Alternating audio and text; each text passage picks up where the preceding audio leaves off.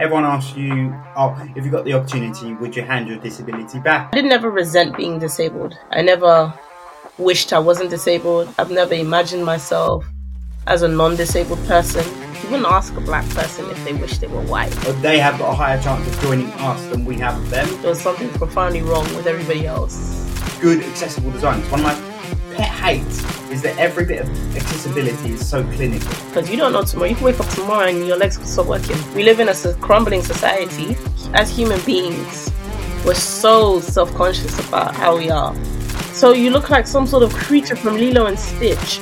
My experience of white is the access was so bad, and the way they handled it afterwards has just been even more insulting. Today's guest, Katouche Goll, is a self-proclaimed PR babe and disability activist. It was a great conversation to have with Katouche today, particularly because she challenged some of my beliefs and made me look at things through a different lens, and I'm really hoping she does the same for you. So please, sit back, relax, and enjoy this episode. Welcome to the Not Quite podcast. I'm Charlie Randall. Let's get ready to rewrite the rulebook. Welcome back to the Not Quite pod. We have Katouche with us. Did I pronounce that right? Katouche. Katouche. My bad. Yeah. We've got you with us today. Do you want to quickly introduce yourself? Let us know who you are, what you do, and a bit about yourself. Hey everyone, my name is Katouche. I am a beauty and disability content creator who works in PR, amongst other things. But yeah, that's me. Cool. So what was growing up like for you? Growing up was interesting. I think I would like to say I had a good childhood. I enjoyed being a child. I enjoyed being a child in the early 2000s. I enjoyed growing up in London in the early 2000s. I loved everything that had to offer in the way of like Totally Spies and Tamagotchis. Yeah. My Super Sweet 16 and addictinggames.com and like you name it. I loved like seeing all the tech kind of converge with entertainment at an early age. Played a lot, come from a big family, come from a musical family. Music was always playing. So in that way it was good. If you mean very specifically about me being disabled, it was very difficult. Making friends and being included, things like that were really difficult. Being made fun of by other kids. It all kind of comes with the territory, doesn't it? So it definitely wasn't easy. And didn't really get easy until I became an adult. So only when I went to university, that's when I felt able to pin down and define myself better and meet people who I felt like understood me and got who I was and accepted me. So obviously I've had some good friends throughout this journey, regardless of that, but I can't say that it was an easy feat being a disabled person. Would you say, a lot of my guests I've asked, because I felt it myself, that like I got to a point when I got older where I fully accepted my condition and wasn't sort of held back by it or self-conscious of it. Obviously, we all have days where we're more self-conscious than others, but I almost felt like there was a time when a switch went in my head of, okay, this is what it is now, and I need to just get on with it and deal with it for what it is. I think I definitely had that moment, but I think at that moment as a child, I think my parents were really good at making sure that I was confident. Yeah, my parents were really deliberate about making sure that I was confident and understood, my value and who I was, not just as a disabled person, but I think as like a Black disabled woman, and just in general to be proud of who I was and to be secure. So I think I would always say I had or have maybe insecurities, but I wasn't like a profoundly insecure person as a kid, despite the fact that I was dealing with quite a lot from people. I think life is a journey and it's like a learning journey. So I would say maybe if you speak to me 5 years from now, I might have a different perspective on who I am today and who I was then. But when I look back over my life, I think I've been quite consistent in how I kind of see myself in relation to other people. I think the sharpest kind of change has happened in maybe the last 18 months. Yeah. But outside of that, I've been the same. I always had a really strong sense of self and confidence, especially my abilities. And for me, communicating was something that Yeah. I was really keen to develop and make sure I did really well. Yeah. I'm sure every disabled person, I think, especially if whether you're verbal or non-verbal, understands the value of communication because people are not prepared to listen to us more than often. So you have to understand how to kind of express yourself the best you can to ensure that you can get what you want. So self advocacy just kind of comes with it. And I think that that for me was an important aspect to making sure that I asserted myself. And I know I didn't ever resent being disabled. I never wished I wasn't disabled. I've never imagined myself as a non disabled person. Hmm. I always imagined a world where people just accepted me for me rather than me changing to fit the world. I could see that there was something profoundly wrong with everybody else. No, Yeah. I was perfect. Yeah. I get that. I get that. As it's that interesting thing of everyone asks you, "Oh, if you got the opportunity, would you hand your disability back?" And everyone expects you to go, "God, yeah, definitely." And like, I feel like me personally, and I can sense a bit of it from you just now, is that there's that element of like there are so many opportunities that I've got because of my disability or because of the situations I've been in that I wouldn't have experienced had I been quote unquote able bodied. Um, and it's such a hard thing to sort of try and get your able bodied folk to wrap their head round. Like it's because that is you and that's all you're used to. It's like I've had it before. What's it like to be disabled? And I'm like, I don't know. What's it like to have working legs? Like, Yeah. Yeah, I know. It's a ridiculous question, but I have received my fair share of questions in that kind of vein. I think I always ask them, I say, for me, being disabled is just like being black. You wouldn't ask a black person if they wish they were white. That would be weird. So don't ask me if I wish I wasn't disabled because what makes being disabled difficult is not the conditions themselves. They're just part of the natural spectrum of human life, and you adjust your life to work around that. And it's the inaccess and the barriers, of course, that make the lives of disabled people so difficult, and the stigma. The stigma does a lot more damage than fatigue or anything like that. In my case, especially. So, with that in mind, I always tell people like it's the same for me being black. There's nothing fundamentally wrong with being black, but racism, discrimination, these are things that exist in our society that make it difficult for people like myself. So, in the yeah, same way, as a disabled person, I don't see it as like an affliction, and I think that yeah, it's really interesting that people do because you don't know tomorrow. You can wake up tomorrow and your legs could stop working. You can wake up tomorrow and no longer see. You can get hit by a car when you leave, when you finish having your conversation with me. That's what I tell people when they ask me that. And I think you come and join me faster than I'll ever desire to be like you. We live in a crumbling society.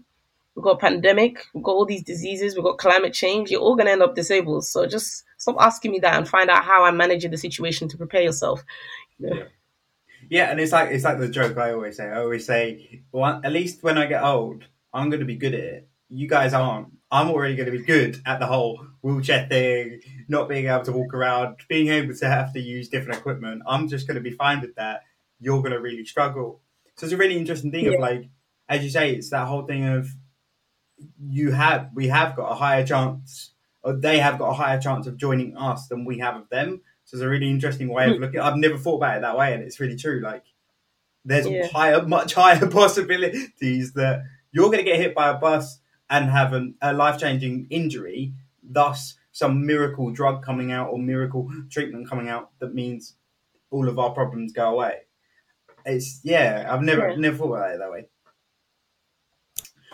Going Yeah. back because I'm always intrigued because I always find it funny discussing like people's different experiences with people asking questions to people with disabilities. What's the weirdest question you've had off of an individual surrounding your disability? I'm sure you know which question that is. You know the question. Enlighten me, enlighten me. It's no hold barred here. We just You got. know the question. You know the question. I think the last Uh, time I got asked the question was in February, maybe. But I'm yeah, guessing it's can the you have question sex? of yeah, yeah, yeah, yeah, Yeah, can you have sex? yeah. That's the number one question. I don't know And why I'm like, you guys everyone wants to know. because they're deviants, Charlie. They're deviants. They want to know, private information. Yeah. So, yeah, that's the main one I can think of. I think, but the can you have sex one is very inappropriate and weird. But I think that the would you decide not to be disabled if the opportunity presents itself is more weird. Yeah, I think it's just weird. The sex one is just weird because it's so point blank. Like I've had it like at the point of we've not even exchanged names properly yet, and you're going straight in for that question. Like I'm an open book. I'll answer anything you want. I don't care. But it's that whole thing of like time and a place. Like if we're like if this is like the fifth time we've met each other and you're sitting there and it's the question that's burning in the back of your head, fine, I don't mind. Like I'll answer it because that way people learn. But it is that whole thing of people just going straight for the jugular. Yeah, and that's exactly how it happened the most recent time. I was standing around having a conversation, and this guy came up, literally walked up to me and asked me. I was on holiday actually. I was in the Dominican Republic, so it's really so. He asked me in Spanish. I do speak Spanish, so Nice. I'm there. I'm speaking to everybody, and then he was just like, Ooh. "Oh, yes, you have sex," and I was like, I think that with questions, when people ask me questions, any question somebody asks me about being disabled, I always opt not to answer it. Me personally, I'm not going to give them the satisfaction because I don't believe they're entitled to it. Everybody has a different kind of outlook on this, and I think it is a very case by case basis. But for me personally, I always think to myself, like, it's a microaggression. However, we as disabled people decide to digest it, deal with it, doesn't change the fact that it's a microaggression. So if somebody asks me a strange, inappropriate question of any kind, even a simple "What's wrong with you?" I don't like that. So nobody should ask me what's wrong with me. Nobody should ask me what my condition is initially, anyway. Because more than often, if you just sit and wait, I will offer you the information that's relevant to what we're doing. But I think there's something very how do I explain it? I almost feel like I'm in a zoo when people ask me these very intrusive questions. Like I'm something for them to spectate at, to kind of look at, and they don't Yeah. see me as they see themselves because people are very self-conscious by nature. I was having this conversation. I have this conversation probably every day with different people, but people are afraid to give like a presentation at work.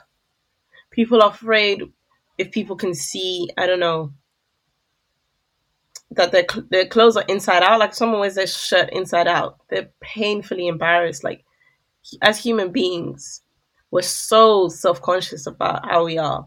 So I find it interesting when it comes to disabled people. It's a free for all to draw me out and ask me about things that you find taboo. I don't think I'm being disabled taboo because it's my reality.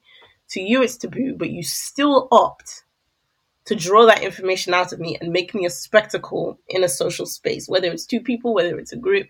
And because of that, I'm not going to dignify any of it with a response. I think that I feel like in general, we don't have any entitlement to privacy or space from lots of different angles. So we've got the kind of very logistic angle of maybe we need more support than other people. Yep. We're not necessarily alone as much. And then you've got people who we're not allowed to have like consent boundaries on who touches us, people holding our equipment, people standing on our Yeah. equipment, people looking at us all the time, things like that. So to me, the conversation one is just another iteration of that kind of lack of consent and like the forced intimacy that disabled people have to have with complete strangers. So I don't know if that's a very Yeah. long explanation. Yeah. For that reason, I'm But no, I completely get where you're coming from.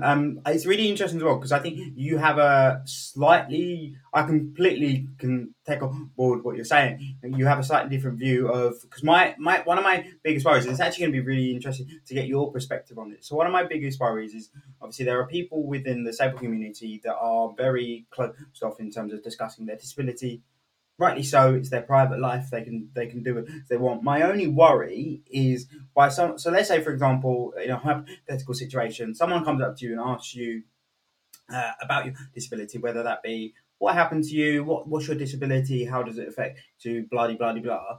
Um, my worry is if that person then takes a very only way I can phrase it is offensive approach of very aggressive and very like, no, I don't want to discuss that. How dare you ask me that? My worry is then that is a stereotype that then is labelled by that person to all of the disabled community. So, for example, that situation would happen with that person. But then, for example, if they came to someone like me, who's very open and very honest and very happy to answer those questions, they're going to be very standoffish with me because they think that I'm going to react the same way that individual has, instead of approaching it the same way we'd have any other situation of that person didn't enjoy that conversation. This person might be absolutely fine, might not. We don't know.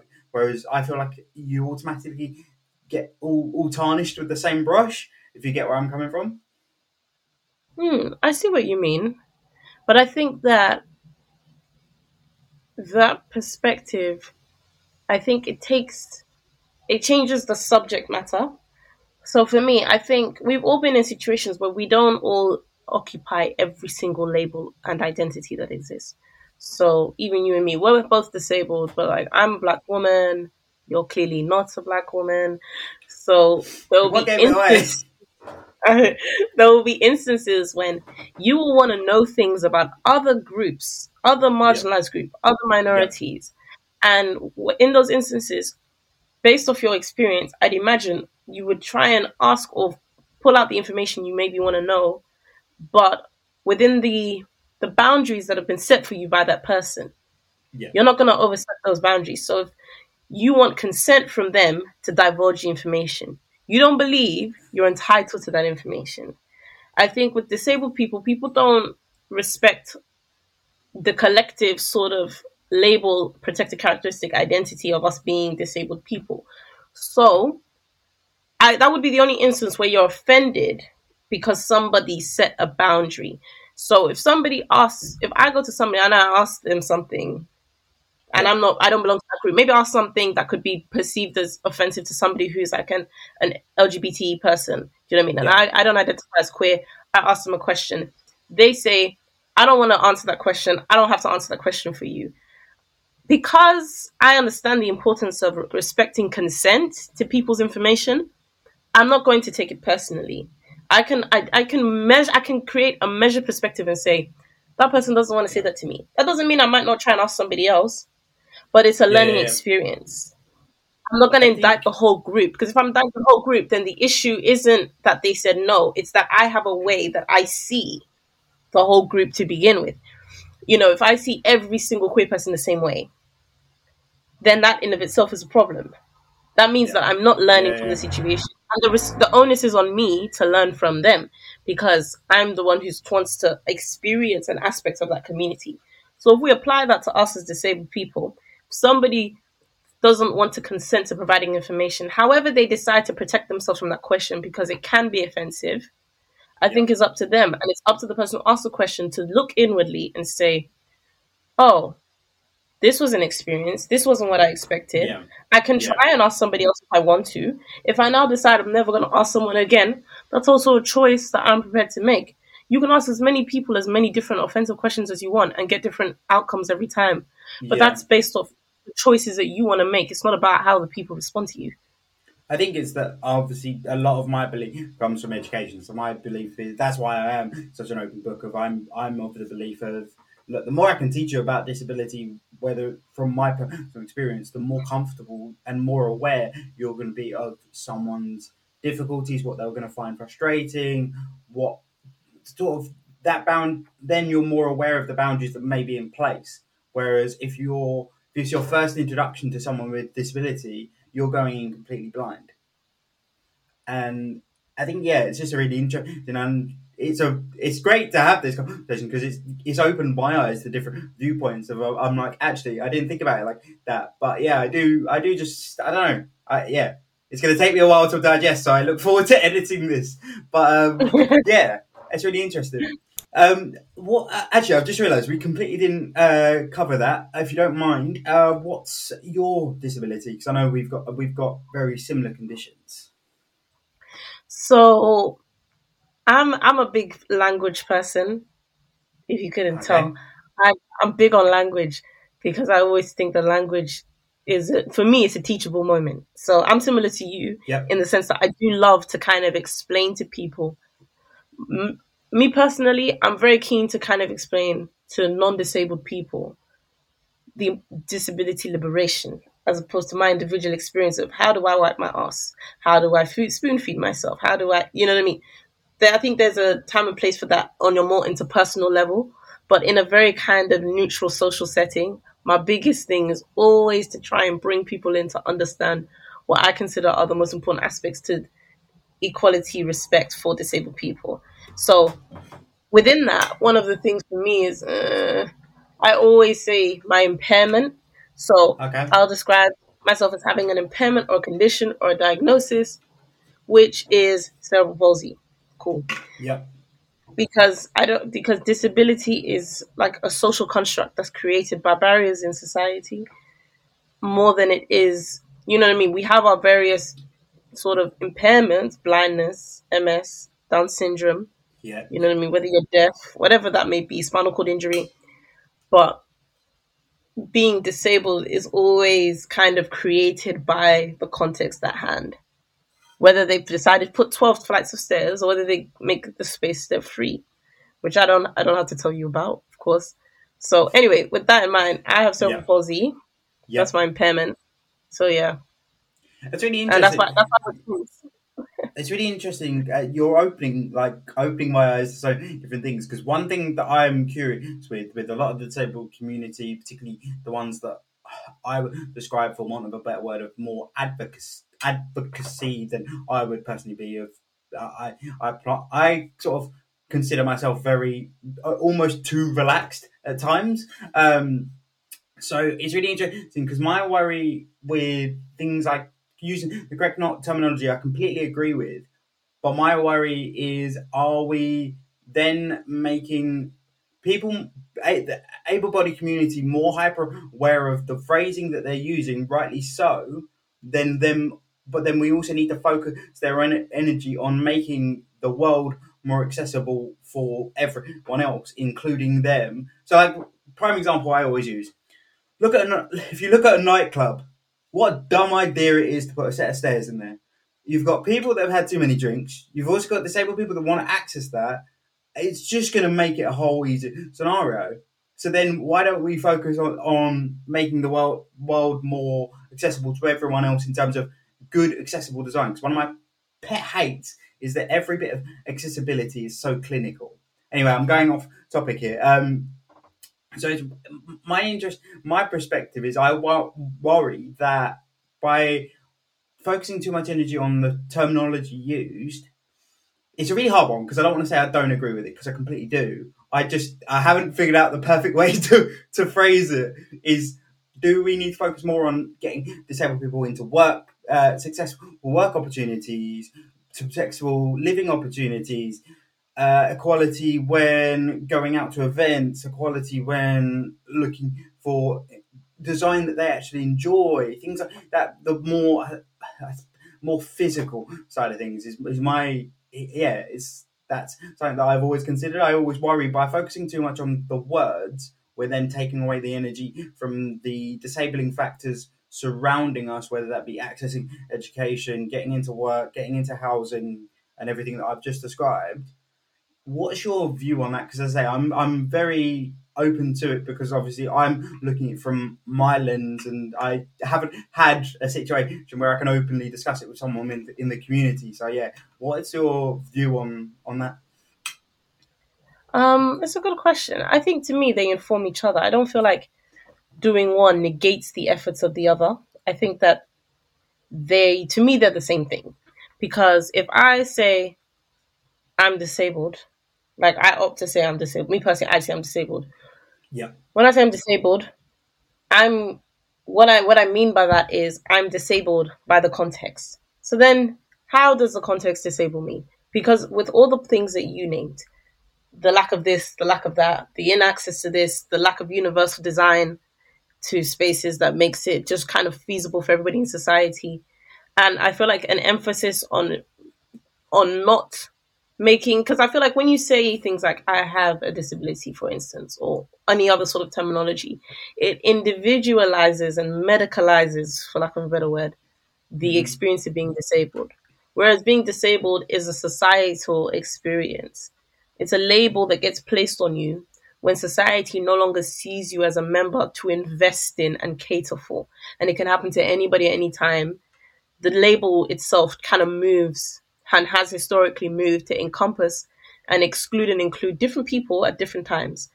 So there was a time when being gay was considered an illness, Yeah. for instance. Do you get what I mean? So Yeah. Yeah. if I describe myself as disabled and people go, "Oh, why do you say you're disabled instead of you have a disability?" Or if people wanna, Mm. pull apart the language that I choose, then to me it's a conversation starter. It's never supposed to silo the conversation into like a really narrow perspective. It's Yeah. supposed Yeah. to open it up. Because when people say, "Oh, Katouche has a disability," it's Katouche can't climb the stairs. Not why did you put stairs in the building? Yeah. Only Yeah. stairs in the building, Yeah. as opposed Yeah. to Yeah. do you get what I'm saying? It's Yeah. more that I think the example I always use from my view is I always say, like, if I go into a restaurant and I go, have you got an accessible toilet? Because that's terminology that's more commonly used now rather than using the word disabled toilet. I personally, I don't give a toss what you call it. My main concern is, do you have one? I don't care whether you call it the ginger toilet, I really don't, the large toilet. I really couldn't care less. Could not care less. All yeah. I care is, can I use it and has it got space and does it meet my requirements? Other than that, I really don't care what you call it. So that's the example that I always come to of, like, I dread to think someone is that interaction of, do you have a disabled toilet? That whole, it's like that. Oh, can I call you disabled? And it's like, yes, like, it's fine. It's just it's an identifier. I personally don't have an issue with it. So as I say, that's an example that I always come to is, like, realistically, having what you call a disabled toilet or what you call something doesn't affect how useful that is for a community or something along that line. Does that make sense? I feel like I, I'm I, not I think it using. does though. No, I understand what you mean, but I Was think it that? does. I think the two are more. I think it does. I think the two are more connected, maybe, than maybe people realize. Because whether I call it a disabled toilet, an accessible toilet, I need to pee. Mm, So the same way you're saying, I need to pee. If I go in and I say, "Do you have an accessible toilet?" That means, is your building built properly? If I say, "Do you have a disabled toilet?" It's the same thing. It's, do you have a toilet disabled people can use? You know. yeah, yeah, yeah, So calling it a toilet, do you know what I mean? It's not calling yeah, it a disabled toilet doesn't negate the fact that it's a toilet that disabled people need. So if I say, "Do you have an accessible toilet?" that means I come in our cases, we're visibly hmm, impaired. You can see we're disabled. So if you see me come in wobbling with my scooter, and I say, "Do you have an accessible toilet?" or "Do you have a toilet?" Look, it's implied, yeah, and you see people start to their face starts to sink when they go, "Oh, it's downstairs." Because sometimes I don't ask for an accessible toilet. I just say, "Where's the loo?" yeah, yeah. Would you have a Most toilet? people just say, "Where's the loo?" And Mm, then when they see you now, they go, "Oh no, we don't have a loo," and then it's like a yeah, massive thing, because if you don't have a loo for disabled people, you don't have a loo, as far as I'm concerned. If you don't have yeah, yeah, facilities for us, you don't have yeah, facilities. So for me, it's more the two things are just the same. It's the same. If I say I'm disabled, or I want to use the specific language, the language was created because it diagnoses the conditions of the society that you're saying are the barriers we experience. mm, If we call it these other terms are kind of antiquated, or they don't express the full extent to what it means to be disabled, which is to be excluded. It's not about the fact that I can't walk 10,000 steps, or I can't run, or whatever. It's about, can I do the things I need to do? If I go on a shop, can I shop? If I go to cinema, yeah, can I watch the movie? Can I? And when you say I'm disabled, you're saying your public spaces, or whatever the facilities are, need to be designed in a way where everybody can do these things. yeah, And if you acknowledge that being disabled is social, it puts the onus on the establishment and society to do that. But if you say, "I have a disability," it's kind of like, good luck. sort yourself out. You know, it's like two different. So that's the way Yeah. I. What this is completely, I suppose, not completely different, but I thought about it and it'd be interesting to see what you think of this. What would be your view if someone said, like, okay, we've got, instead of having obviously male female toilets and a disabled toilet, accessible toilet, they had one toilet that was that anyone could use. It was double. It was also an accessible toilet, baby change, and everything else. It was all rolled into one. Would you be more comfortable using that? Because one thing I always think is like, okay, let's say for example, most places they'll have two toilets, and then they don't have enough space to put in a disabled toilet. Well, why don't we negate that entire issue and go, well, we'll just create one big toilet, and then everyone can use it. Oh, I completely agree. I mean, I've been places that have one toilet that is accessible. They've got one toilet that has the facilities with, the red cord and that big thing Yeah, that comes down like this, and the railings or yeah, whatnot. yeah, yeah. And I've been to, and I think also because of the impairment that I have or how my CP is, I don't actually need the space that an accessible toilet has. Yeah, You know, yeah, I just need it to be on the ground. I need it to be on the floor that I'm on, so I yeah, don't yeah, have to keep moving around. But I can climb stairs, and you know what I mean. If I need to, I can yeah. do it. But in the main, for me specifically, because everybody's experiences of disability are so different anyway. When the toilet is big, sometimes it actually makes it more difficult for me, if I'm being honest. Oh, because there's less touch points. Yeah, exactly. So, Yeah, so a lot of things that are like specific yeah, yeah, are designed for people who are like full-time wheelchair users, and I'm an yeah, ambulatory wheelchair user. I use a wheelchair sometimes, but not all the time. Or yeah. I seldom use it. I use my scooter. So, but even in those instances, the expectation is that the place should just have what you've described. You know, I always think that that's the best way around it. So I went to a cafe in Hampstead Heath one day, and I was like, "Oh, where's the loo?" I went down, and I saw the loo was just one massive room, and it was just that was the loo. And I said, "Well, Yeah, there you go."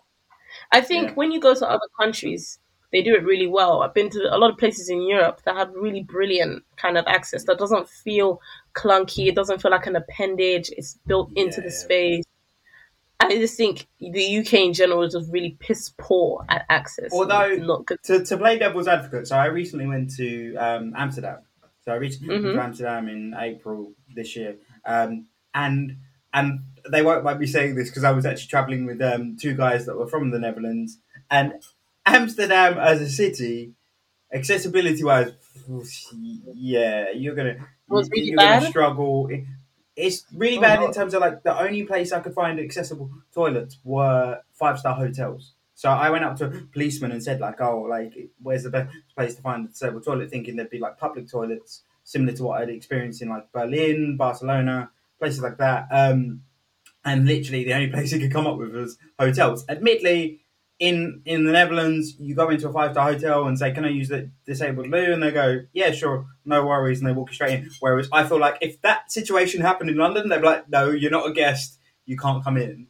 I've had But that yeah, happen to so me. for me, I've had that happen to me in London before. it's mad, isn't it? Like, yeah, they're Yeah. like, no, like I had it happen to me at a bar when I was 18. They went to me. I was walking back from walking back from the station. For those that don't know, I don't Rolling walk back. anywhere. Willing back, and yeah, I was going back from the station. Stopped at this bar because I needed the toilet. Didn't need anything else. Just needed the toilet. I was going to go in, come straight back out. And the doorman was like, "How old are you?" I was like, 18. Oh, it's 21 and over. You're not allowed in. I literally need the toilet. Like, you can stand outside if you like. Like, I do not care. If you like, you can even come in. I really don't care. It is like, and then they were like, "No, you can't come in." And to this day, I refuse to go to that bar. My friends will go, and I'm like, "No, I'm out of pure spite. I am never going to get that bar." Oh yeah, all it takes for me, one bad experience, and for me, public spaces. Since we're on the topic, for me, I don't know if you've seen what I've been up to recently. Um, Wireless. that Are you about to bring up yeah, wireless? Yeah, that is that was going to be just my next question. really oh So brilliant. just let me do a quick intro. So for those that don't know, you went to Wireless Festival in London. had quite a, from what I saw, quite a negative experience, and actually some media picked up as well. Yeah, so do you want to talk us through it, like what happened, what your experience was, and sort of what happened from there, really? So I've been I've been in my fair share of places in my life. Okay, so far, my experience of White is probably the worst experience of access I've ever had. It was absolutely terrible. To this day, I'm in pain, like physically in pain from how much I had to exert myself that day. Um, Terrible experience of the festival on both weekends. The access was so bad, and the way they handled it afterwards has just been even more insulting because we know that London is not a city with great access. We don't have very good Yeah, access in London. yeah, So we're used to confronting spaces that aren't necessarily accommodating of disabled people in any way. But you could also see efforts made to kind of remedy and rectify it once you've arrived. You see them panicking as you make your way to the door, and then they get like six strong men to kind of carry you, whatever the situation may be. You know, they always do yeah, these yeah, things, yeah, yeah, yeah. and then they might give you like a free drink or something just to be like, "Oh, we're really sorry that this is the sort of facility we have." But wireless was just terrible. No efforts made to improve upon their system in absolutely any way. So the grounds were terrible, no tracking pads. And the thing is there are instances and there are examples of like good festivals. Glastonbury has quite good access. Reading has good access. Speaking from experience, There you uh, go. Football matches and like sports events have good access. So it's not like there isn't a consensus on how disabled people are supposed to be treated at public events. They just decided that they weren't going to invest in respecting their disabled patrons in any way. So every possible thing. I mean, you'll see all the stuff on my social. I got it all on a bubble on my IG. they're But gonna cut. uh, There were. It'll be linked below. So if you guys do want to go and check it out, I'll put everything yeah, below as well. definitely go and see the filming that my sister Sweetie took of everything. But yeah, terrible grounds with potholes, steep hills, gravel. It took three people to pull me along in the wheelchair I was in on the second day. It was so bad that after the first day, I was exhausted. I had to use a wheelchair the next day. And as you know, I don't typically use a wheelchair unless I'm Yeah. traveling or going somewhere very specific. And I go to festivals with my scooter all the time. Couldn't see the stage, couldn't hear the stage. Second access viewing stage was blocked by a tree. At Finsbury Uh, Park, the the access platform was so far back that we couldn't see or hear the acts on the stage. And there was a three promotional stand where people were listening to music, like, and they had like the little VIP section. We could hear the DJs on that stage, and they interfered with the live performances, so we couldn't even hear the live performance without this kind of interference behind us. They didn't clean the platform, so there were flies everywhere. They weren't guarding the platform properly, so non-disabled people were coming and sitting in front of us. This is all at Finsbury Park, mind you. So the yeah. second weekend, um, just couldn't see or hear any of the acts. The second viewing platform for the second stage was literally perpendicular to the stage, so you can't actually stand on the platform and see the stage. You see the crowd. Yeah. And the whole thing was extremely poorly planned in a number of ways. And then after all the kind of blanket coverage and the media pickup, they haven't publicly acknowledged nor apologized for how they've treated the disabled patrons at the Wow. event. Yep, So they have no. they ignored They all. haven't. So they haven't communicated with you at all. So I got an email. Yeah. I got an email. It wasn't. I don't want to really get into it, but it wasn't the best email. Yeah. Um, and they committed to a refund. But to me, a refund is a prerequisite for what I experienced, and I only was refunded for Crystal Palace. But Finsbury Park was also a very terrible experience. I think the difference was the grounds themselves. It didn't have the gravel because that's just not how Finsbury Park is as a park. Yeah. Yeah. But what you could see was their system and how they planned the event for disabled people was abysmal if there was any planning put into it at all. So when you now transplant that onto the Crystal Palace venue, where you've got these steep hills, these potholes, the gravel, it just makes for a particular, extremely terrible experience. But Frenzy Park definitely fell below the standard that I'm even used to at festivals. It was not a good 2 weekends. My birthday weekend, no less. It's not Yeah, I how you know. want to be spending your birthday. Not at all. Exactly. That's mad. So But yeah, I that's mean, I kind have of to it. say, I have to say, I can't believe it. Like, I overall have had a very positive experience whenever I've gone to festivals. I've been to Reading, I've been to V, I've been to, where did I go to recently? Oh, fuck. Cross Tracks. I went to Cross Tracks most recently. And that one, having to say, it was one of the, it's a smaller festival, for those that don't know, based in Brixton in London. Um, and I have to say, I think they've nailed it the best. Their access crew was so on it, it was unreal. Like, so I went with a buddy of mine, Shay, and Shay has sickle cell anemia. And in classic Shay fashion, he does not pre-book anything in terms of like if you, I keep saying to him, if you book the access to like if you just let them know you're coming, you'll be able to get extra stuff in, extra support, and all this and that and the other. He's just not about that, and I'm like, fair enough. But anyway, so he's arrived. In true Shay fashion, he's arrived with this huge duffel. This duffel about the size of me, and it says clearly on the paperwork, you can't bring anything in that's bigger than an A4. Admittedly, like most festivals, you pay too much attention to it. But I was like, yeah, you're going to really struggle with that. So anyway, the access guys come over to help me and check me in and make sure everything's okay.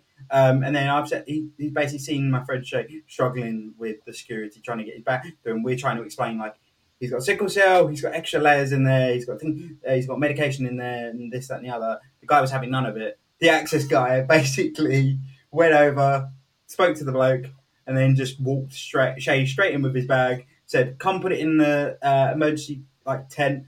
Anytime you need anything, just come up to us, show us your band, and off you go." Yeah, literally, I've never seen like anywhere else. I would have thought, nah, you haven't pre-booked. They're not going to do anything. But they were straight on it. Like, and anything I needed, they were straight on it. Like, I remember we took umbrellas, and God knows why an umbrella is seen as a weapon.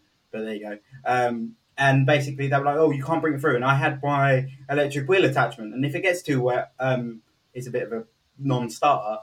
Mind the pun, but yeah. So then we were like, "Oh, but we need it to protect this, and we need it to protect mainly if the sun comes out." I'm also ginger, bad combination as well. So we argued that, and then they were like, yeah, put it in safe storage, and it was all fine. So like, it's really interesting as well because you you never know what you're gonna get. Like you've had an experience like that. I've had ones that are not great but not terrible. Then I have brilliant experiences. This whole thing, there's no uniform. Like it should just be a uniform thing of this is what is required for disabled guests at festivals, and this is what should be accessible to everyone.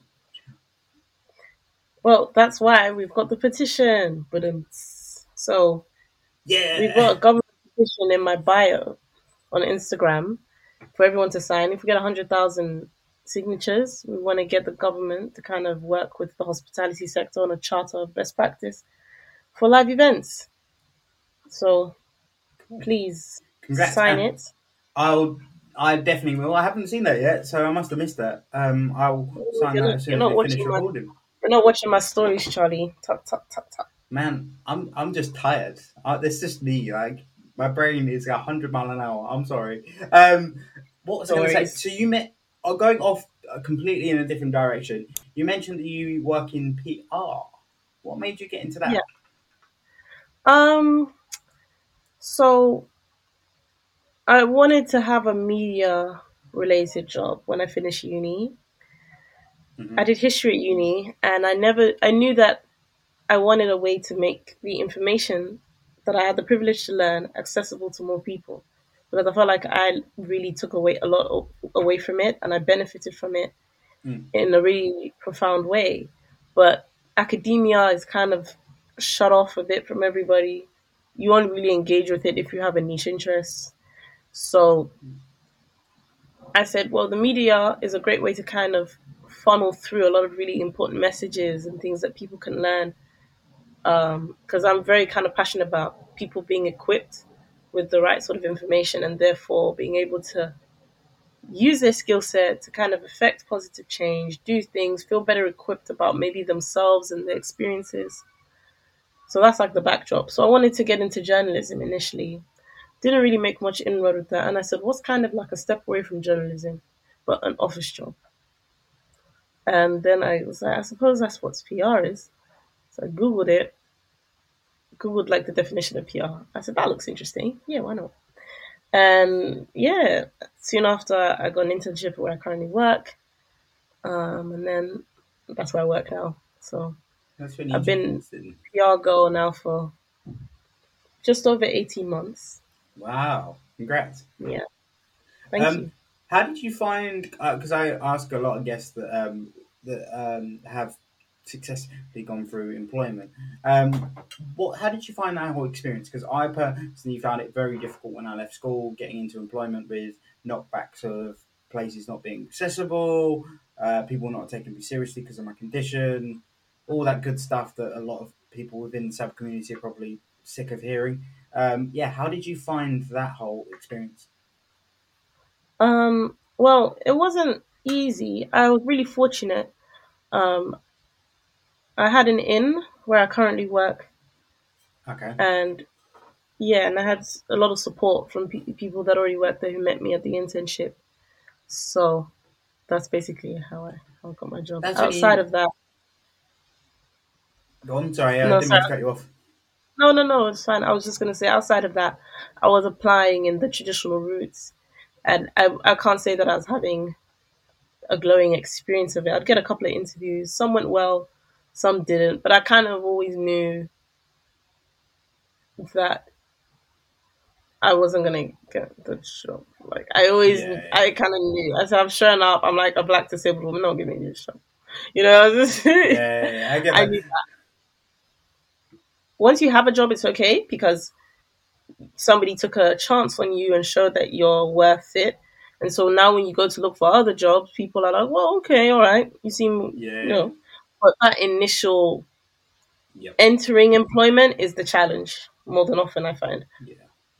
Definitely. As similar to you, the way I got into the work that I do now is because I knew someone that did it, and basically they get you in, and then as you say, you sort of are then able to cut your teeth in that industry. But I feel like as well, because there's a culture now where people change industries a lot more than they used to, and it's a good thing. Like definitely experience more, but then also I feel like there's an extra fear factor for anyone with any sort of diagnosis or disability that they can't do that because then they're going to have to face that whole stigma again of you've got no experience in this industry.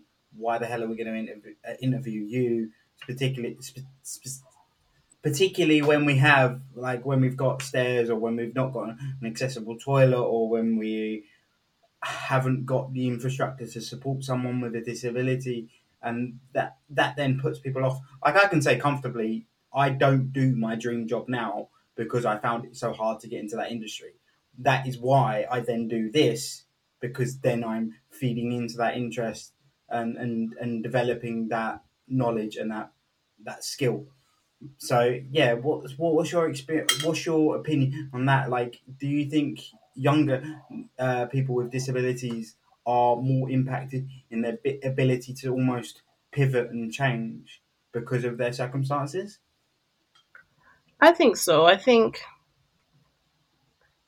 think a lot of disabled people have to rely on visibility.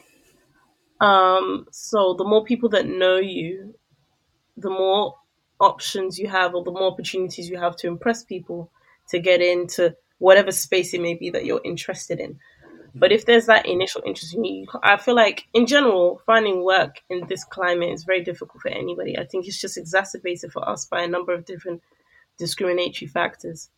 One to do with the kind of attitude people have towards how disabled people live and work. The other being maybe that the work culture is a bit antithetical to kind of letting people do things at their own pace, depending on the industry that you're Yeah, in. yeah, yeah. And then, like, just from a logistical standpoint, access. Because before the pandemic, something like remote working was considered a completely Oh, out the don't get question. me started! Don't get me started! You know? Oh, And fuck's sake! yeah, and now, thankfully, I suppose under very difficult conditions, they were kind of forced into kind of Yeah, considering alternative ways of working that have actually benefited a number of different industries. So it's not because the same people can't work, it's how willing, again, people are very kind of satisfied with the existing kind of systems to kind of exclude us from society unless you're exceptional, and with just another look at maybe how things can improve, the net kind of consequences can actually benefit everybody as well as the disabled person in question. But, it is hard. Even my experience of working hasn't been without its challenges What's one? for a Actually, host of different. I'm gonna ask you this because I got asked. It was a topic on a previous podcast. Do you feel that as someone with a disability, you have to work 12 times hard? Not there's that bit inside your head that makes you feel that you have to work 12 times harder to show that you're worthy of a job role. So, for example, I suppose an example would be if you make a mistake at work, you beat yourself up 12 times more than an average person would because you're worried that then that gives the company enough to go in your head. That's how it says, okay, that's enough for them to let me go.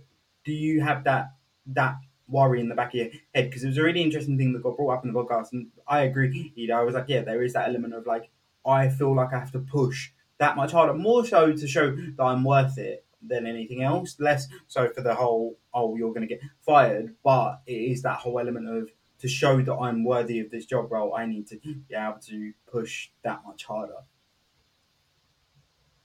I think I definitely, I mean, as like somebody who's got a lot of layers, if you want to call them layers, right? Working twice as hard is like kind of just consensus for all black people, just generally. If you're disabled, Yeah. it's just, now you're working maybe 4 or 5 times as hard. That kind of fear of instability in employment is definitely a real thing. I had to like really push myself to kind of leave that mindset, Okay. but for myself, just so that I was not because it's not an unfounded fear, but because I felt like it was hindering I was in my head just way too much, Yeah. Yeah. and Yeah. just like you said, yeah, no, any small thing, I was like, they're gonna sack me. Yeah. Yeah, but I was like, they're gonna sack me, but that's not. It's ridiculous, but it just comes from a place of knowing that your value may be subject to certain conditions, like you know what I mean. You come from a very conditional standpoint. Everything you do is with conditions, and you're used to hearing a lot of no's and a lot of barriers, a lot of people blocking you. So it can make it really hard for you to feel like maybe you adjust to the workspace, that you fit in. There's a lot there. I mean, How did you change? You said that obviously you've slowly developed to be able to pull away from that mindset. How did you start that process? um, I started to look at how other people were working. And yeah, maybe I'm disadvantaged in some ways in terms of the perception people have of me as like a minority. Mm-hmm. But then I observed people were making the same mistakes as me and then some. Yeah. And I was like, mm, it's not a big deal. That doesn't mean you don't work to the best of your ability. You always try and do that. That's like the prerequisite. It's in my interest to do my job well. It's not in Yeah. my Yeah. interest Yeah. to half-ass my job. But I think, yeah, I just kind of realized everybody's learning. Nobody actually really knows what they're doing in the grand scheme of things.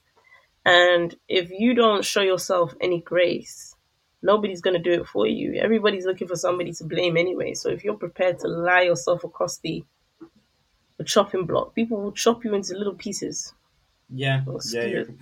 completely right, and it's a thing of I feel like it's got better. Obviously, now that have been in my job for quite a while and know what I'm doing to a certain extent.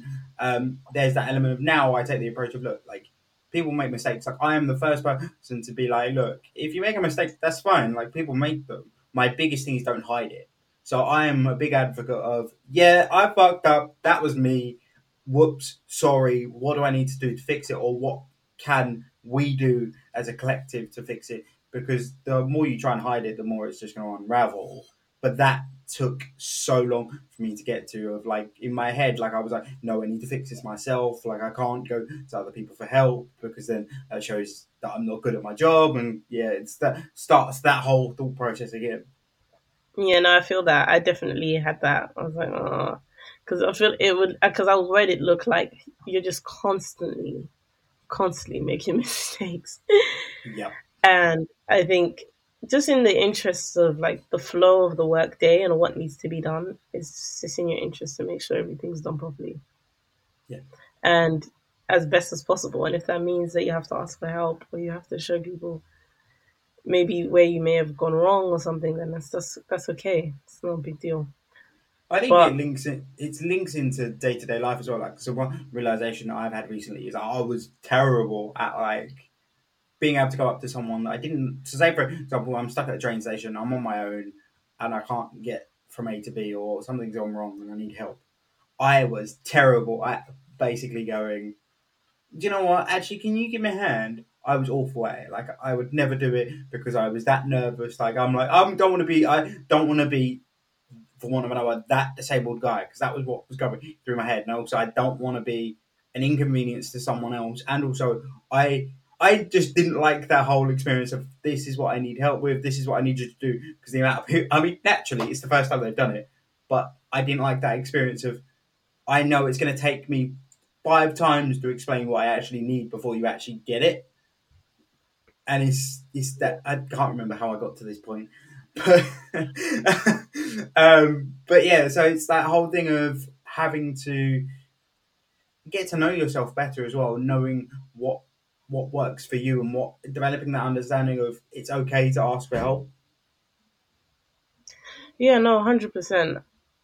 I think because it's my first job, there were just loads of learning Yeah. curves, just loads of opportunities for me to learn how What to was do the things. biggest And one?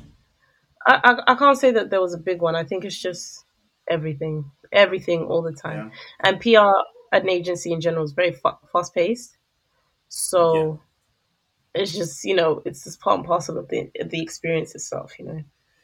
So Yeah. unfortunately, I can't give you one juicy tidbit and be That's like, fair. this is the That's learning. fair. That's fair. One thing I am intrigued by has been you've mentioned it a couple of times in this episode, and also when I met you, you used it. Now, to some people within the separate community, a scooter as an aid is quite unique. What made you come to that conclusion? I'm just curious. It was my mum. Ah, It was my mum. Mums are always full of great ideas, right? yeah, So my mum was like, I think a scooter would be really good for you. And I was really averse to it at the beginning. I didn't want to ride a scooter. I thought people would laugh at me and that I'd look silly. And guess what? People laugh at me every day. But scooters are now very popular. yeah. So I was ahead of the curve. I've been using my scooter now for about 5 years. We got one anyway. We looked online, we found one, we got it. And then at first I was a mess. I was like crashing into trees, riding myself off the road. Then I went to Budapest. I go to Budapest a lot Nice. for like it's called conductive education. It's a type of like therapy, Oh, you holistic do kind of. conductive. Yeah, Yeah, I yeah, remember. I did. Yeah, I used to do that. That's at the Petu Institute, isn't it? yeah, yeah, Still yeah. the still the Petu. Yeah, yeah, Yeah, yeah, yeah, yeah, yeah. yeah, yeah. So So I used to. There's a lady that I used to do it with here. There's a couple of conductors over here that do it. So that's really cool. That's cool. It's a small world. yes, yeah. Like I'm like a conductive education vet. I've been having it since I was 3, Yeah. and it's a big part of my life and how I maintain or look after myself. It's part of my well being and whatnot. So I haven't been Yeah. able to do it recently because of COVID, but before Yeah. COVID, I would go every year, twice a year, 3 times a year, every summer holidays for weeks and weeks and weeks, and I'd go to Hungary. So when I got my scooter, I went back to Hungary. I went to Peto, and I got them to show me how to ride my scooter, just like how they showed me how to do everything else that I Fairs. do. So after that, Fairs. I was really good, and I also was able to get a lot of practice going around the city because it's much easier to kind of It's a much smoother, more accessible space than London. That's really interesting because I have heard really mixed reviews. Basically, this is again going more personal, but I've always wanted to go to Hungary, but I heard very mixed reviews of it's quite inaccessible. So that's really interesting that you've just said that. So I might have to pick your brains after this. Oh yeah, no. Any questions you have? I am like in Modior Vadiok. Like I am like the Black Hungarian.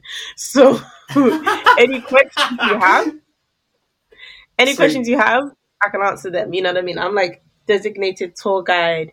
Do you know what I mean for all things to do with Hungary? the real question is, and this one will catch you out. Can you say the longest word in the Hungarian language?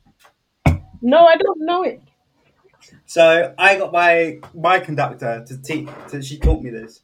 I can't believe I'm Okay. about to do this on the podcast. So it's Elken Hmm. Karpo Stashi Totlani Tartok. And it essentially Okay. means, and I may be wrong, I need to Google this to double check, but it essentially means purple cabbage. What the fuck? Yeah. You know, I have one of my really good friends, Harry. He can say it, but he goes there even more than me, and he can say the longest Hungarian word. I'm more like I'll sing my little Hungarian songs, you know. Fair, fair. That comes from the Yeah, music background. Um, yeah, maybe. But you know, they make you sing a lot when you yeah, do conduct. You yeah, always sing it. You get to know all the nursery rhymes. It's kind of weird now. I'm like 25, and I'm like I sing Hungarian nursery rhymes. yeah, But yeah, yeah. I weirdly, I was up until a few years ago. I was still really good friends with my conductor. Like I met her daughter. Yeah, yeah.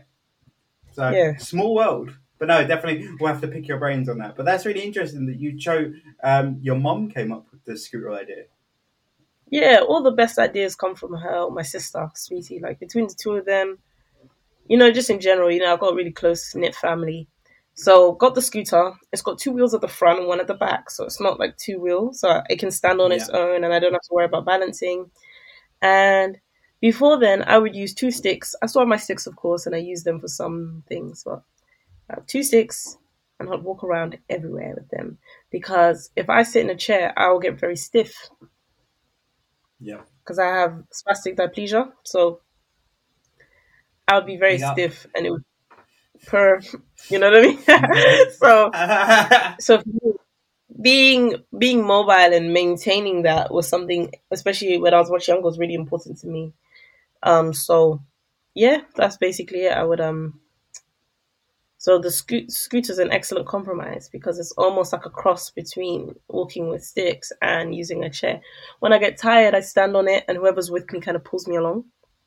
You need to get yourself an electric one. See, this is the thing. I want one, but Yeah, I'm scared to pick my teeth. I need to find one that's got two wheels at the front. If I find one with two wheels at the front, that's fine. But most electric scooters have one wheel at the front and one at the back, and I wouldn't be able to yeah, balance on that. So the yeah, yeah. hunt continues, the search continues. But if you have any ideas, definitely send them my way. Definitely, definitely. Now you, the worst thing is, I'm that sort of person. If you set me a challenge, like I've got to find something, I am the worst because I will sit there for hours trying to find it, and if I can't find it, I will like I will figure out a way. Thank you in advance. Yeah, but that's really cool. So it sounds like you've got a really close relationship with your family then. Yeah, yeah, yeah. We're very close, like tongue and teeth. Are We're you wrapped up in each other. are you the young? Are you the youngest, oldest, middle? I'm the second oldest. Ah, cool, cool. See, You know, it's the that's opposite of another mine. thing. You're the I'm the youngest. baby. I'm the baby. So there's Oh, me and my sister, and I'm the baby. I see. You know what's funny though? I People always assume I'm the youngest. Like not you asking me, but like non-disabled people assume the youngest because they can't conceive how a family would have more children after they've had a disabled child. Or people are surprised I have siblings at all. And it's so funny because anyone who knows me knows that my siblings were really close. We do everything together. Like I went to Wireless both weekends with my siblings. Like the four of us went as a group with other friends as well. But we went as a group and like, so people who don't know me, they're like, "Oh, you have siblings?" Yeah, And I'm like, "Why? Why would?" And I'm like, are you saying I'm mean? Are you saying I give only child yeah, energy? Like, why are you saying that to yeah, me?" yeah, yeah. Or like Everybody's been friends. everyone goes to my sister like, oh, like well done you, and you're like, what the fuck? What? Like, yeah, okay, yeah. I remember that next time I got to the front of the queues at the festival. I've got free tickets everywhere. Fuck off. Like Exactly. people just have this thing of like, oh wow, like you can't be related to him. You're able-bodied, and I'm like, yeah, it happened to me after birth. Go figure. It's just really stupid. Like, it's just stupid. People are just Is. Or the other one that's most. funny is like relationships. That one's hilarious. People go, Mm, wait, especially because for me, you've met Gina. Gina's ginger, so like the amount of times we get mistaken for brother and sister is ridiculous, absolutely ridiculous. But then everyone goes, "Oh, but wait, you're dating him?" It's like, yeah, you what? know, I'm not gonna lie. When I saw you guys kiss, my Yeah, mouth hung open. I was a bit scared.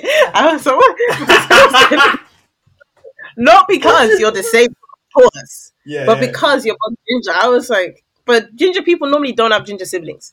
Sometimes you yeah, have like a whole family of gingers, and sometimes you just get one ginger sibling in a family, and everyone else has a different hair color. yeah.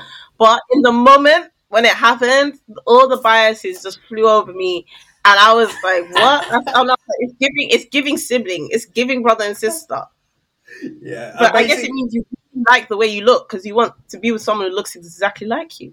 I mean, I would say we look exactly alike, but no, it's really interesting. Like people always say, like people always think that my sister is my girlfriend and my girlfriend's my sister because my sister's blonde and obviously Gina's ginger. So Hmm. yeah, everyone has that stereotype of like, wait, that's backwards. And I'm like, no, we're related. We're not related. And what I always say is, That's right, listen to her accent. Now listen to my accent. Spot the difference. And they go, oh, yeah. She's from Birmingham. I'm like, yeah, that's you're right. that is hilarious. I feel like if I think, yeah, for me it was just the hair color. It wasn't, obviously, like, I'm Fair, disabled, so I wasn't like, fair. oh my gosh, da da da. I just, because you guys kept like meeting to speak during the night, and I was like, cute siblings, cute, very cute. And then when you kissed, I was like, ah, and then and I was like, Katouche, did a grip. But yeah, no, you guys are a lovely couple. Thank you very much. Although I really want to get this on record. Can you describe our experience of meeting each other? Because it was quite possibly one of the funniest things I've ever experienced. So we were at Purple Goat, the agency. They hosted an event for disabled influencers, activists, content creators. And so it was, I haven't been somewhere with so many disabled people in the same space, probably since I was at Peto. Yeah. Like, otherwise, you don't necessarily run into disabled people in real life because of all the barriers to stop us from accessing public life. Anyway, so we're all there. And I'm just really happy. I'm like, wow, my gosh, so many disabled people. But, and then I noticed Charlie at the back of the room. As soon as I saw him, I said, we're the same. He has He's cerebral one of palsy. us. I have cerebral palsy. And the reason why you can always tell, well, it takes the train, it takes one to know one, right? So, Yep. in addition to it taking one to know one, there's certain signifiers to when somebody has CP. And it's not just me, my siblings can identify as well. All my siblings, they'll go, Yeah, oh, I yeah, saw someone today who had cerebral palsy. And then yeah, they'll say something like, I noticed because, I don't know, yeah, they were wearing Pedro's. Like, they will like know Pedro's shoes when they see them. Like, they know all these yeah, niche colors. So I see Charlie, and I went over and I said, "You have cerebral palsy." That's how I opened the conversation. Never do that outside of this circumstance because we were all.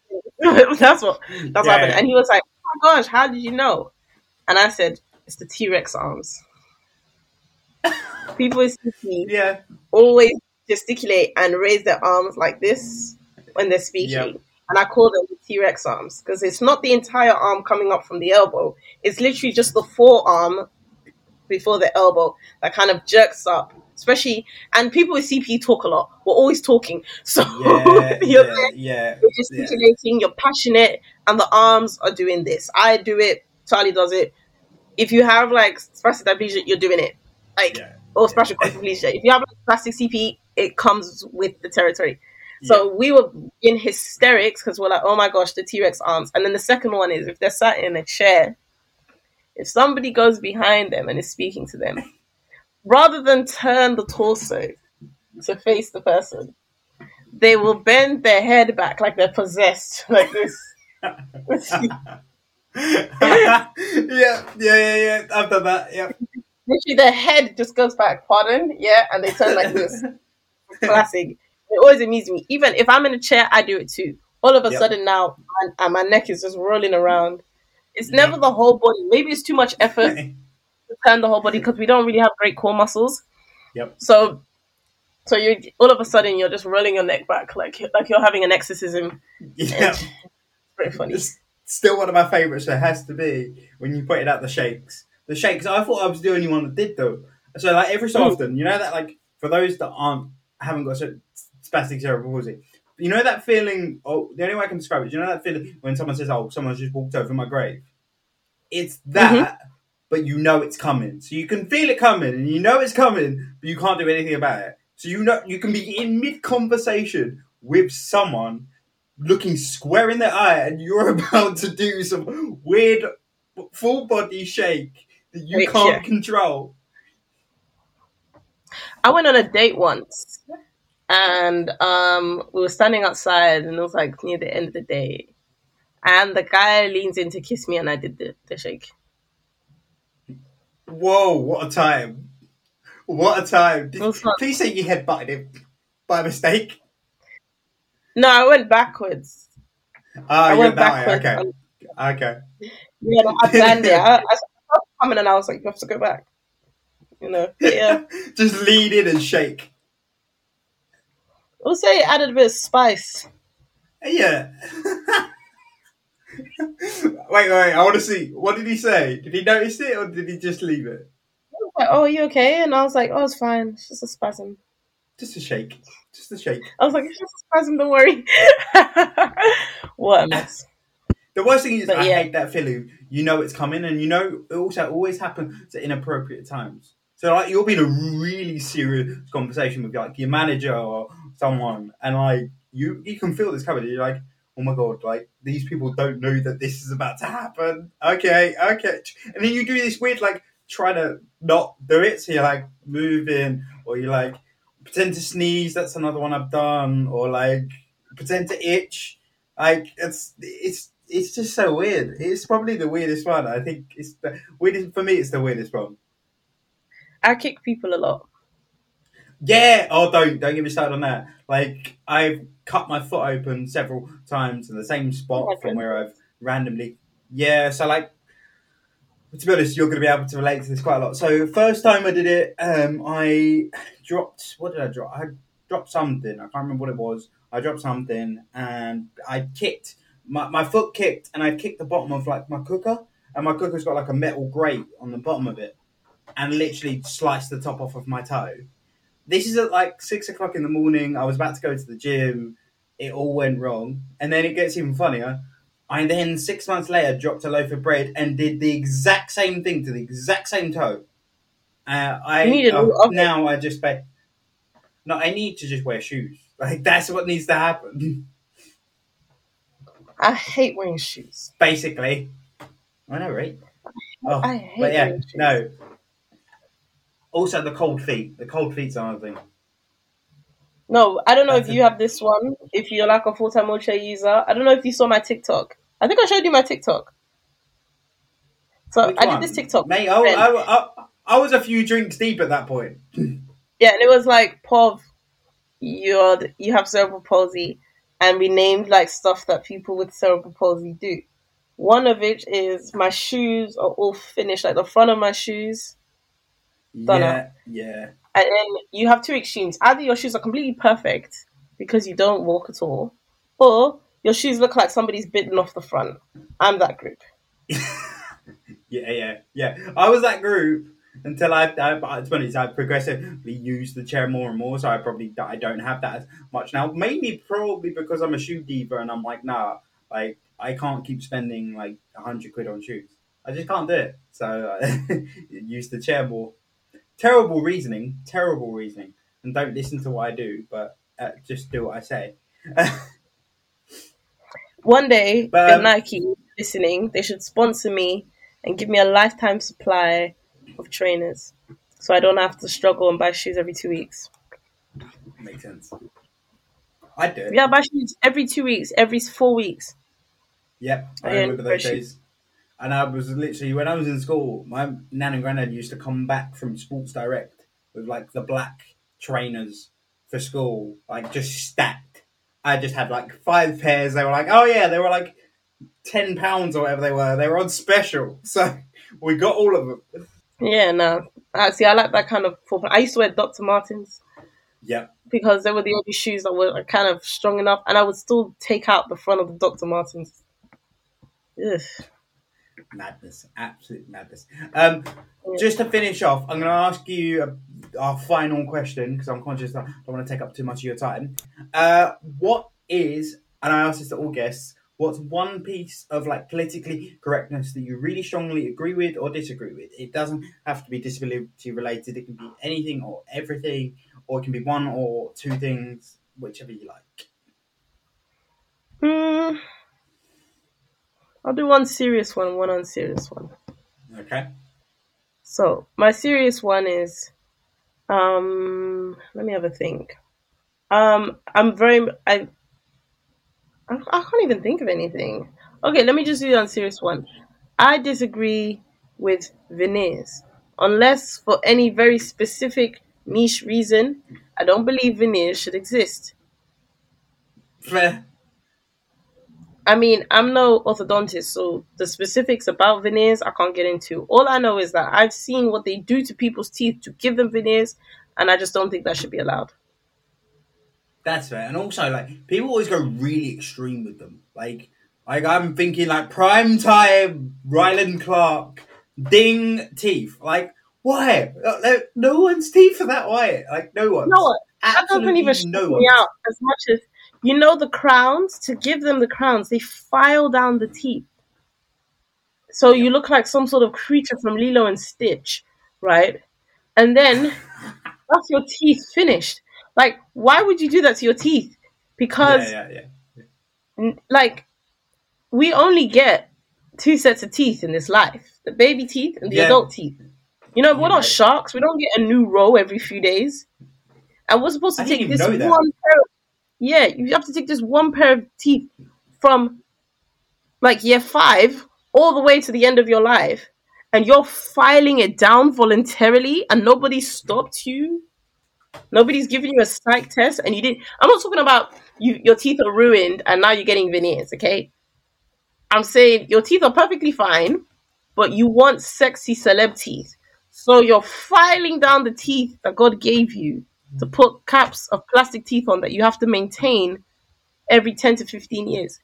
What if society shuts down? Now you can't chew your food. Like, anyway, I Yeah, feel I really get that. passionate No, about it. I get it. I do get it. Like, I'm not gonna get veneers. Like, I'll get my teeth whitened maybe later in life, but like, no, never No, get if your veneers. And teeth also, are like like, done out, you can. But if you've got like normal teeth, like yeah, why? yeah. What have you got your serious one yet? Serious one. What is my serious one? Okay, I do have a serious one. Okay, Go on. I don't like when non-disabled people use the lift. Okay, sorry, Oh, don't fuck. I don't like when non-disabled people use the lift. No non-disabled person should ever use the lift.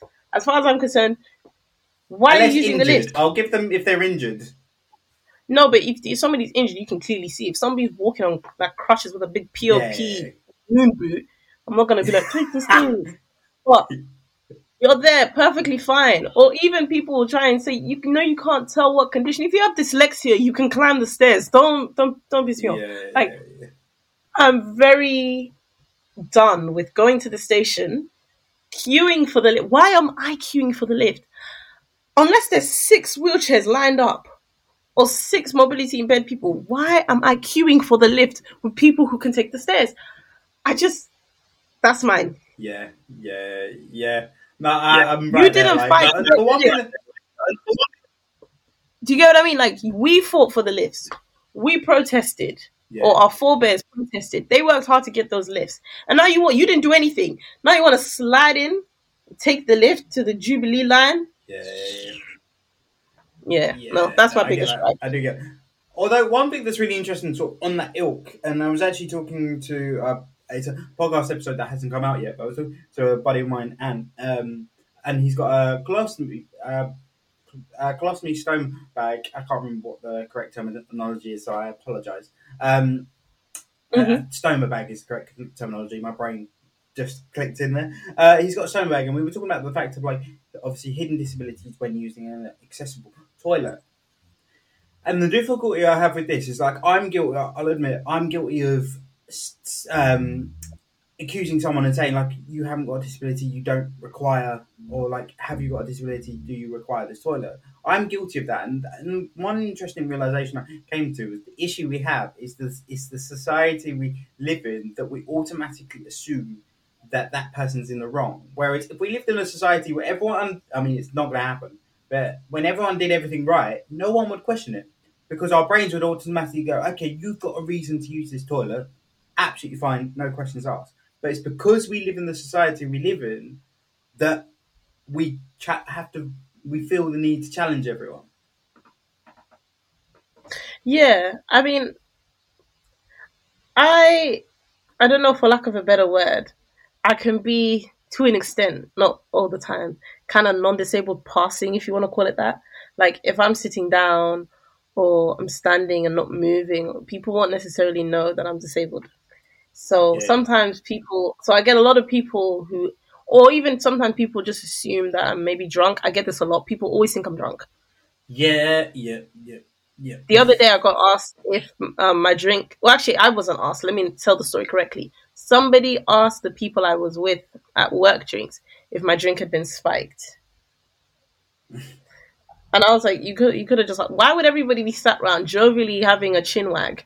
And I'm sat there like dialectically with my drink spiked and nobody's helping me. Like, people just ask very stupid questions. But as we said earlier, but like, I don't have a problem with clarifying to people who are maybe more visibly impaired than me that I too, in fact, am disabled.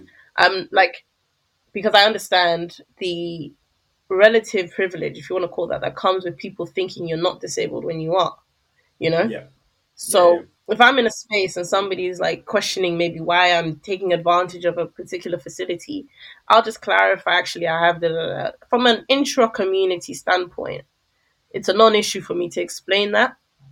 So I think that sort of dialogue is perfectly plausible. I mean, making assumptions is never good because you're more than often you're wrong. But on the flip side, for me, it's no skin off my nose to clarify. Actually, I have this. yeah, So that's why I'm yeah, using it to another disabled person, not to a non-disabled person. Absolutely not. But to another disabled yeah, person, I can do that. yeah, Um, but I also think that not every facility that's designed for access is necessarily designed with me in mind or is for me to benefit from. Like, I can appreciate that not everything is for me, not everything is about me, which is why I give this the flippant kind of example. If you have dyslexia, yeah, you're disabled, but the lift isn't for you. yeah, It's for the mobility impaired. yeah, Like, some yeah, disabilities are not, they're not for me, and that's okay. I'm completely at peace with the fact that I don't have to utilize everything at every given moment if it's going to impede on the experiences of other people who need it more than I do. yeah.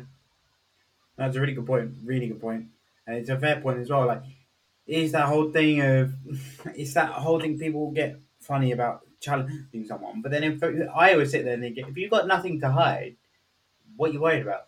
If someone wants to go like, or you don't have to go into detail. You could literally turn around and be like, I have a stoma bag, and that would be the end of the conversation. We'd go, okay, cool, fair enough, crack on, do what you got to do. But it's a really hard one because I get that people shouldn't be challenged and shouldn't feel the need to explain why they need to, but then it's because people wrongfully use it. Like, for fuck's sake, I've been in places before and a couple's walked out, able-bodied couple have walked out. Like, I'm like, dude. And we were in an airport, and I was like, guys, if you're gonna just do it on the plane. Like that makes no difference to me. Just do it on the plane. Yeah, it's extremely disrespectful, and like people, I sometimes people go there to do a number two. A lot of people go and use Yeah, the that annoys the the fuck out of me. toilet to do a number two, like Hmm. all sorts of things, and I just think that's just foul. It's foul because you're saying I have no respect for disabled people. Like, why should I have to smell your number two because you didn't want to do it in a stalls toilet with everybody else? Like, I just think there's a lot of lack of consideration. There's just a lot of really foul people walking Yeah, around, acting yeah, like yeah, they're normal. You know what I mean? Buying a packet of crisps at the off license, but really they're foul and they do foul things, yeah, yeah. like You're right. poo in the disabled toilet. So it's the kind of thing, people love to ask their boyfriend or girlfriend, "Oh, would you love me if I was a worm?" You know, oh, those like stupid hypothetical questions. I always think you should ask him, does he poo in the disabled toilet? You'll get Yeah, more of an yeah, indication of what sort of person they are in that sense. yeah. I remember I had an argument once with someone I met, and their argument was it was a older woman who'd had kids and everything else.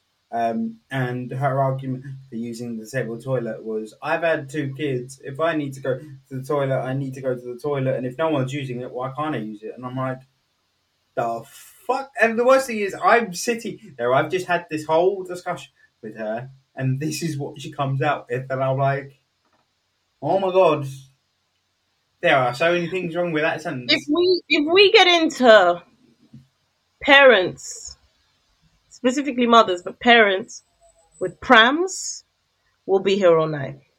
I We'll be mean, here all night.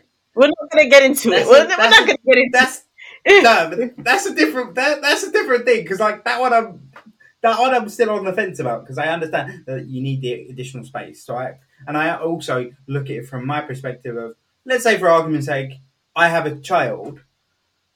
I can't fit in the normal toilets. I can't fit in the normal toilets. So I have to just rely on my girlfriend to be like, or my wife or whatever the point we're at, have to be like, do you know what? I'm never changing my child in a public space because I can't access it.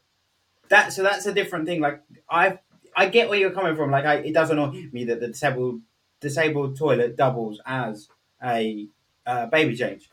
I completely like, it annoys the fuck out of me as well. But then I sometimes But take the I'm not bird's eye even view talking and about. go, I'm not even okay, talking about the baby. I'm talking about general public life.